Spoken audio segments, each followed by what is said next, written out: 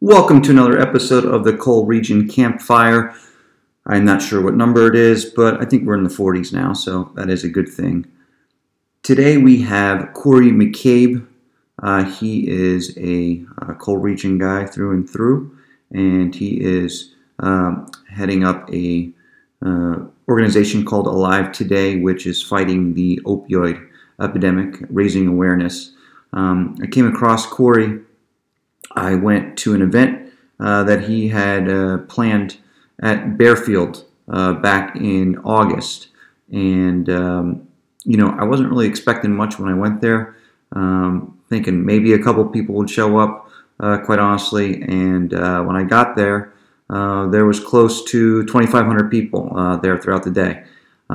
It was hot. I believe it was raining at one point, so people definitely could have found a reason not to go.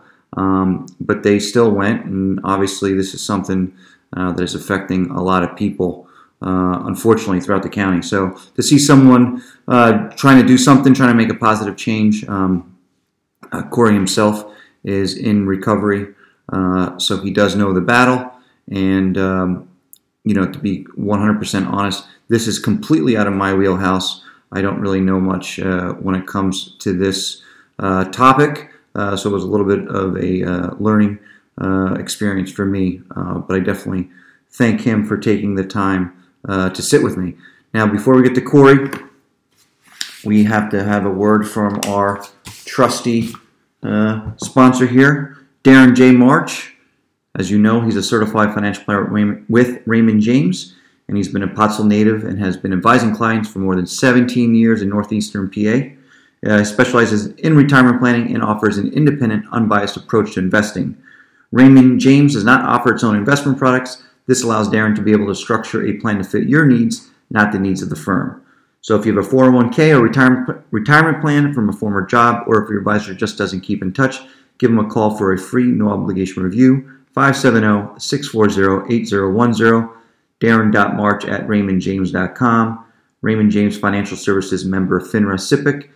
Investment advisory services offered through Raymond James Financial Services Advisors, Inc. And one last thing here before we get to Corey. I know the last couple weeks I've been promoting the Pottsville on Tap that is coming up this Saturday, September 15th. So definitely get there. There's really no excuse as to why you shouldn't be there. There's going to be a beer garden. There's going to be a movie playing. There's a bunch of activities, and it's right down in center of Pottsville. So you really can't beat that. And also, a big thank you to all our listeners out there. We had our biggest month yet in August. Coach Keating got a ton of feedback on that. People really enjoyed that. So obviously, I'm going to try to bring you more of that style and try to line up, as many guests as I can. Definitely have a couple good guests lined up. So on to Corey. Thank you. Okay, we are live, not live, but podcast live here at Bearfield Park with Corey McCabe. It's good to be back here. A couple weeks ago, what day was it when you guys had the Awareness Day? August 18th. August 18th. And depending on who you ask, but between 2,000 and 2,500 people were here. Yes. I was actually here, and it was an incredible event. The place was crawling with people, and here for the right reasons. So I'm sure a lot of people, you've been active on social media. You've had articles in the Pottsville Republican, in the Morning Call, the Philly Inquirer. You're really taking a lead on this whole opioid epidemic, and not just the opioid epidemic, any kind of drug use. Why don't we start with, you could tell us just a little bit about yourself, how you got involved with this, and go from there. Well, I'm a person in recovery myself, so I'm in recovery. On Thursday, I'll have 11 months. So, it's my passion, to help others. I want to give away what somebody gave to me, and that's an opportunity to recover. So in April, I launched Live Today. I was working at a graphic company, and I was just kind of tormented. And I'm a real spiritual person, and I just felt like God laid something on my heart, to do something different. And a few days later, just out of the blue, I got laid off, and I haven't looked back from there. Now, you said you're in recovery for 11 months. Someone like me, so how hard is that to keep, you're raising awareness. I imagine you're in treatment now. Is that how it works, or? Well, I went through what's called the continuum of care, okay. Which we highly recommend. And what that means is I went through an inpatient facility, then I went to a halfway house, and then I went to a sober living recovery house. And that's the continuum of care. So I went through the process myself. So am I actively involved in treatment? No, but my support system is great. Mm-hmm. One thing, I believe in many pathways to recovery, and just happens to be my pathway. Now it's alive today, right? Yes. And I see, the other week, unfortunately, there was two overdose deaths here in Pottsville, and you did a Facebook Live, and the power of social media. I don't know how many views I got. I got a crazy amount of views. You're raising awareness. I guess my question is, awareness. Obviously, we want to be aware, but how can we turn that awareness into action to actually help people, get treatment that they need and they deserve? Well, awareness is really just talking about the problem. Mm-hmm. And anytime you talk about the problem, you're raising awareness. But we have to shift gears. We have to become more solution-oriented. And that's kind of what Alive Today does. We do a lot of hands-on. We get people into treatment. We support their path. Now, you started this. Your daughter, she had passed away. Mm-hmm. Was that kind of the catalyst for everything? Well, no, and a lot of people think that Mm-hmm. I launched Alive Today because of what happened to Breeze on June 11th. Mm-hmm. But actually, I launched Alive Today in April. We started planning, Drug Awareness Day within the first week or two of May, and unfortunately June 11th, that's when Breeze passed away. Yeah, I mean, when I was here at the event, I noticed that you had the shirt on, and you had the day June 11th on the back, and I said to myself, "Geez, that's really raw." You know what I mean? And I commend you for Thank you for being able to get up in the morning, and not only get up but actually go and try to make a difference. So, well, it's that tough. takes a lot of strength. It's definitely tough to deal with, but I refuse to allow her death to go in vain. So, Mm-hmm. I would be remiss if I didn't continue doing what I was doing. And it's been a motivating factor, personally from my recovery standpoint, and just being able to not have to see another parent or brother or sister go through what, my other kids had to go through as well. Yeah, I mean, you see it on the news now. You see that the yes, it's big around here, but it's big across the country. And the thing that kind of stands out to me is that, it's people that you never would think would get, hooked on a drug, a physical dependency on it. How, what are kind of the myths? Like, how does it start, in your opinion, Well, first and foremost, it's a medical condition. Mm-hmm. It's a disease. And research shows it for over 70 years that, it is a medical condition and it is a disease. So it does not discriminate. It affects, all socioeconomic backgrounds. So 2 out of 3 families are affected. So Mm-hmm. the numbers are staggering right now. And, the reason we're talking about the opioid epidemic is, what you just kind of alluded to is it started affecting the right people. Because if we go back into the 90s, we're in the middle of what was called the crack epidemic. Mm-hmm. And it was primarily in urban areas. Now, when opioids came on the scene, it had a lot to do with, prescription, pain distribution, although I think that's just a small portion of the problem. So it just started affecting the right people. When things start affecting the right people, we start talking about it more. Yeah, no, absolutely. Get my notes here. Now, I see on Facebook you're down in Harrisburg a lot. Mm. I think one thing that kind of separates you is that you're very active. Right. And that's not taking away anything from the other groups. But you're active. You could tell that you're passionate about it.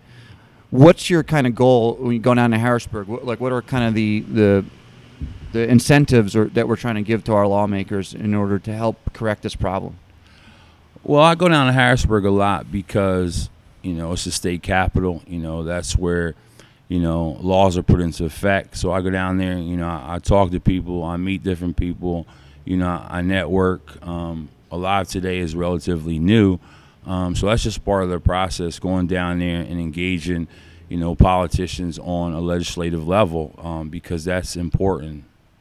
It starts at the top, because laws are put into effect, and the laws that are currently in effect, in some areas they just need to change. Now, what are some of those laws in terms what's one change that you would want to see happen?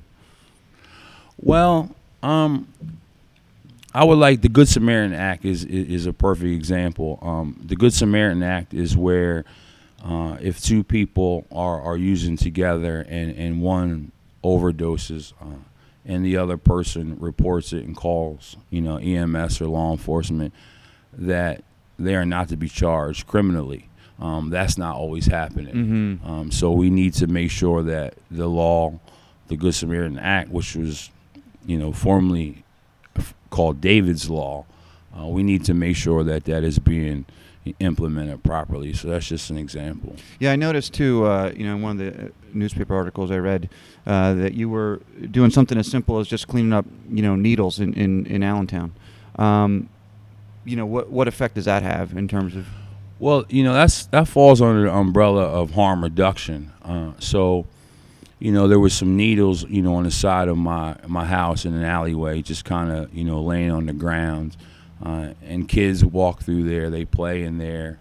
So I just felt as though I needed to dispose of those properly. And at that point in time, the Allentown Morning Call actually was preparing for a story. Is the Lehigh Valley ready for a needle exchange? And they most certainly are. Mm-hmm. And a needle exchange, for our listeners who don't know exactly what that is, that's where, it's a center, I believe, where you get a clean needle, but it actually allows them to, to contact that, right. That group. It serves multiple purposes. Number one, it keeps it from being littered, on the ground. It cuts down on the spread of HIV, cuts down on the spread of hepatitis C. And more importantly, when somebody goes into a needle exchange center, we have an opportunity to engage them in treatment. So it's just another point of contact where we're able to touch base with people that are actively using. Now, you're on Facebook. I don't believe this, but a lot of people will say, well, if you don't want to use drugs, the first step is don't use them. What is that? What everybody has a story, mm-hmm. And more often than not, there's some underlying issues, whether it be, trauma related, some type of mental health condition, because they run parallel to one another, mental health conditions mm-hmm. and drug and alcohol use. So, what may start off as a choice ends up into a disease, mm-hmm. And I always like to use, this analogy. Is if I choose to have sex, okay, and I get an STD, well, that does not make it a disease, but I still chose to have it. Mm-hmm. And, so it's the same concept. Right. So most people, start off, for whatever reason, to fit in, to be socially acceptable, to escape something, and then subsequently they end up becoming, addicted. Everybody's brain is different. Some people are more prone to it than others, and that's just the reality of the situation. Now, you had mentioned before that you're in recovery yourself. Does this kind of exposure kind of keep you more motivated to stay clean? Yeah, it definitely helps. But make no mistake about it, Alive Today aside, Drug Awareness Day aside, first and foremost, I'm a person in recovery, so I never lose sight of that. Sometimes that can get lost in the noise, and many people, they only see a certain part of who I am, mm-hmm. especially publicly. but they don't know, that I still struggle. I have good days and I have bad days, but, I never underestimate it. That's for sure. Now, what's a bad day like? Just life. Life shows up. Yeah. Anything could be, could set me off, whether I get a flat tire or, just life in general. Sure. Some things, just set you off and put you in a bad mood, and, I have to be really self-aware. I may have a argument or a conflict with somebody. If I don't resolve that, quickly, and come to terms with that and, find out what role I played in it. One thing I never want to do is allow, a resentment to form, because when I believe that when we're holding things in, they come out in other ways. So it's important to be, open and honest and, find my culpability in it. And if there is any, then make sure I rectify that as soon as possible. Now, I imagine, if you're in recovery, there's little milestones. I mean, could it be as simple as, being angry one day and being able to remedy that with yourself without taking, any kind of drastic steps or anything like that? Sure. I mean, I've gotten better. It's a personal growth process. Each day I like to think that I believe I've gotten better in one area or another. But you mentioned milestones. I'm coming up on a pretty big one. Like I said, Thursday I'll have 11 months. October 14th. I'll have 1 year, so that's important to me. I've had some recovery time in the past where I nearly had 5 years, and I started, becoming prideful and boastful and not utilizing my support system, and subsequently, I had a relapse. And is it one day at a time, or do you look at it as months, weeks at a time? Okay, let me get through this week, or let me get through this day? It's just a daily. I only have today. What kept me in recovery yesterday is not going to keep me in recovery today. So, recovery is an action word, so I have to stay active as it relates to my own recovery process. Now, Alive Today, how'd you come up with that name? Well, when I initially decided to launch Alive Today, what I really wanted to do was I wanted to create a platform where I could offer real-time bed availability on my site. I was a little naive in thinking I'd be able to do that. But when I researched it early and I had this idea, I found out who else was doing it. And I found out there was only one place in the country doing it at that point in time, and that was in Connecticut. And that was newly launched. So basically the concept is if somebody was looking for treatment, they can go to, a website, a platform where it would list all the available treatment facilities that had openings, whether it be a detox bed or an inpatient treatment facility. In the process, I realized that wasn't as easy as I initially thought it would be. There's a lot of other issues that potential roadblocks. So I kind of shifted gears, and I was looking to do something. And Drug Awareness Day actually wasn't even my idea. We had just launched, and I was talking to a friend of mine, Rochelle, and her fiance, who is Odie Quake, which stands for Odd Diversity. So sometimes people get that a little confused when it says OD Quake. But anyway, we were talking one day, and she said, Quake wants to do something for the kids in the community. And I was like, that's perfect. Let's do it. And we just took off from there. Now, how many people did you expect prior to the event? I thought walking in August 18th that we were in a good position. I thought we promoted well. We were talking about every day for 3 months. So I thought, our goal was 1,000 people. I thought we can get 1,000 in there throughout the day. And it's just superseded my expectations. Yeah, like I said, I mean, and just the help, I imagine you got a lot of help from the city, from the community in terms of, donating time or whatever. It was a bunch of local kids, man. Yeah. If you walked in, that Saturday, you would think it was, some corporate event going on. Yeah, but, I mean, there was tents and everything, yeah. But it really wasn't, it was a bunch of, local kids, that all, grew up, basically within a few blocks of each other, and we had a lot of volunteers, but our core group was all local. And we just grinded, man, for 3 months. We raised some money. And what I mean by raise some money, really only, raise money at like Walmart and, Mm-hmm. on Turkey Hill, like we was in Little League again, holding, Sure. a can. The community responded. Businesses responded. And, we presented them with a message, and they just showed up to hear it. It's pretty awesome. Yeah, like I said, even CVS was here. I mean, it was.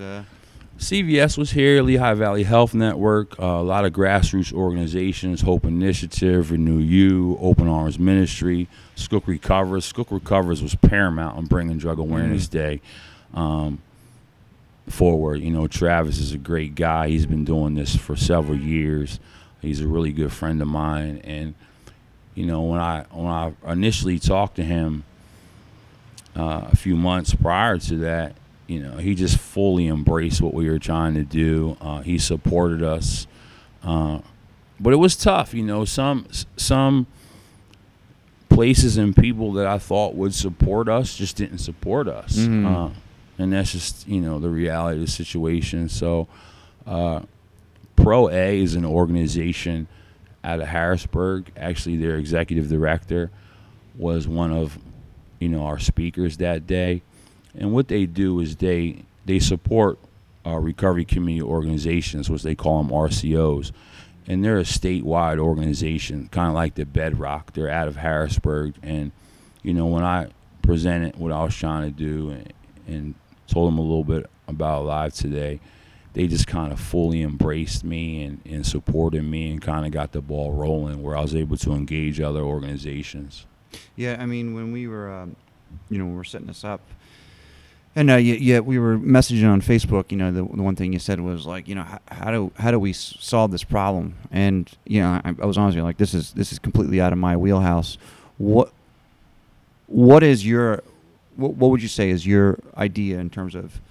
It doesn't seem like we'll ever completely, solve it. But if we could get even one person help, I know that's cliche to say, but what's the best way if someone's out there and they're they're abusing drugs or whatever, how do they get help? Well, you say it's cliche, but it's really that. It's really one person at a time. Mm-hmm. That's all you really can do.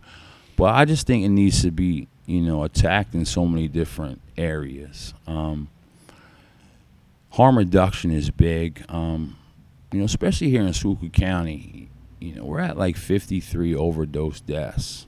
Yeah, it's crazy. So, you was born and raised in Sewell County. This is a small county. We live in a small county. But per capita compared to, other counties in the state and across the country, we're probably, if we're not in the top 10 right now of most overdose deaths, we're pretty close to it. And that's alarming to me. So, to answer your question, Narcan is a big one. Mm-hmm. Naloxone. Putting Narcan in as many people's hands. Narcan, just for it's like an inhaler, right? Yeah, it's a nasal spray. That's the most common way to utilize it today. It's a nasal spray, and it just reverses the effects in the brain, and it literally saves lives. I'm a Narcan survivor, so when I talk about Narcan, it's not because Narcan works, but I have personal experience. I was Narcaned one time before, so if it wasn't for Narcan, chances are I probably wouldn't be here. And as a result of being Narcaned and having that experience, that jump-started my recovery. So many people, complain about Narcan availability, that people get it administered to them multiple times over, but so what? We can't get people into treatment if we can't keep them alive. So that's a big one. Medically assisted treatment. So there's medication available where I think, we fall short in availability and that being a viable resource here locally. So that's two big ones I think we can improve on. And then, building models that sustain long-term recovery. And what I mean by that is we can't send people to treatment for 28 days and let them come back to the same environment without support in place. So, as I alluded to the continuum of care, obviously you want people to go in that direction. But peer-to-peer services is big. And when I talk about peer-to-peer services, it's people with lived experience. So people with lived experience must have a seat at the table.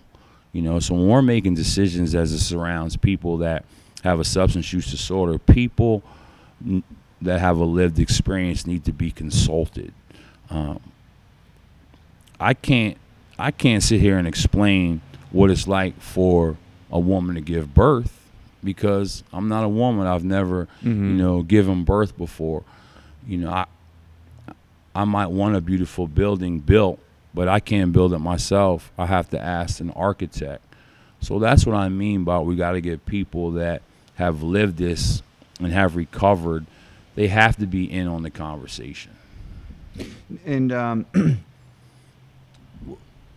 actually didn't know that they had used Narcan on you. What do you think of when you look back on it? Does it scare you or? Well, it scares me because here's the thing.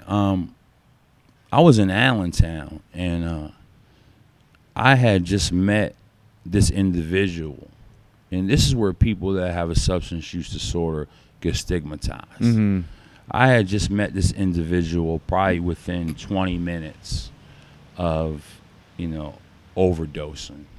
I didn't know him from Adam. And I overdosed, and he called 911. And 911 came and administered Narcan, and I woke up in the hospital.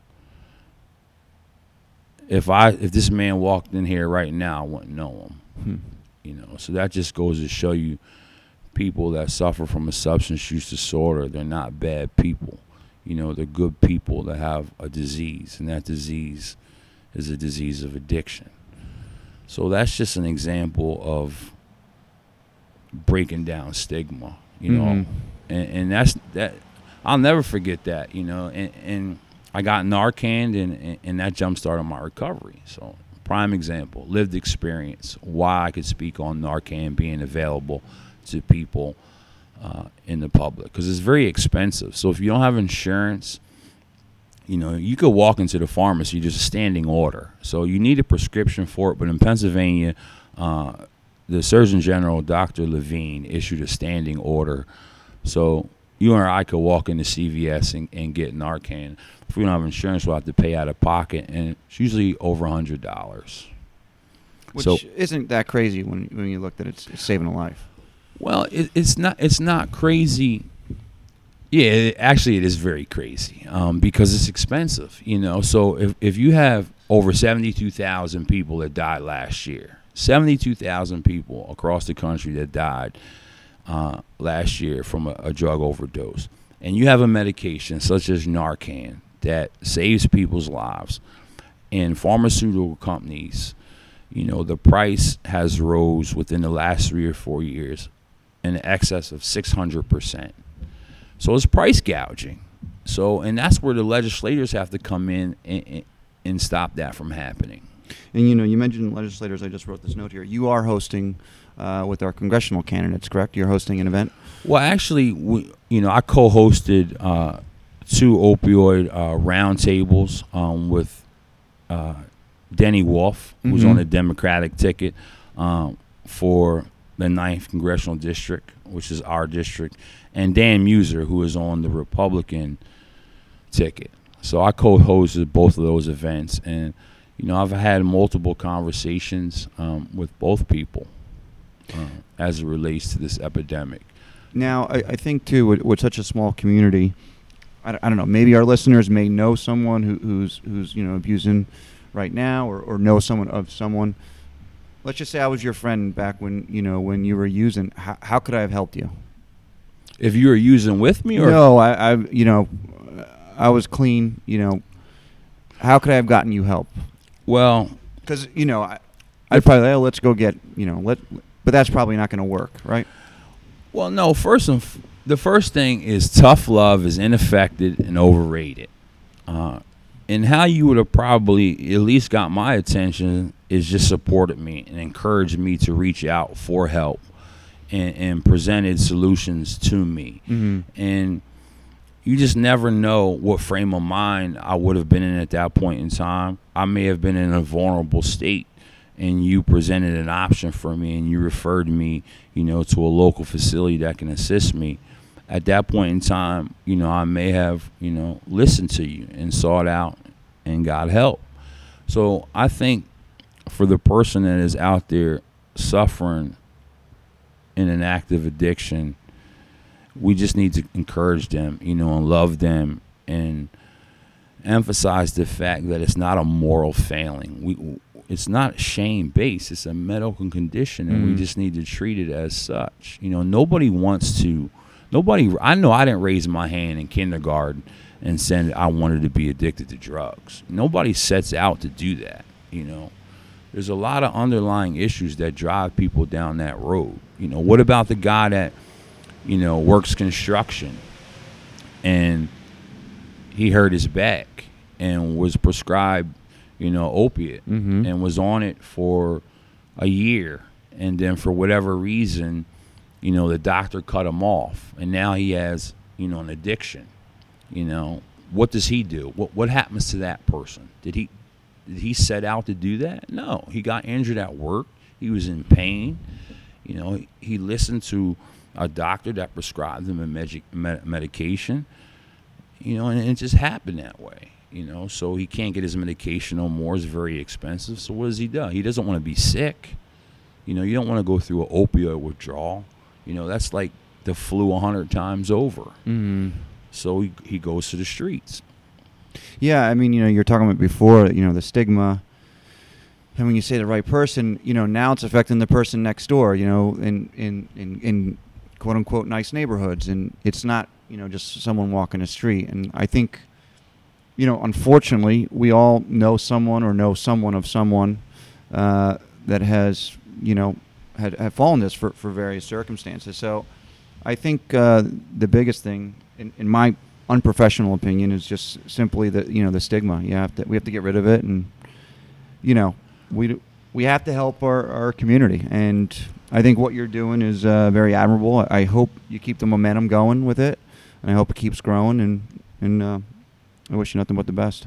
There's a million other things I could be doing, but this is the only thing that I have a passion for. And stigma comes from some of the most unlikely sources.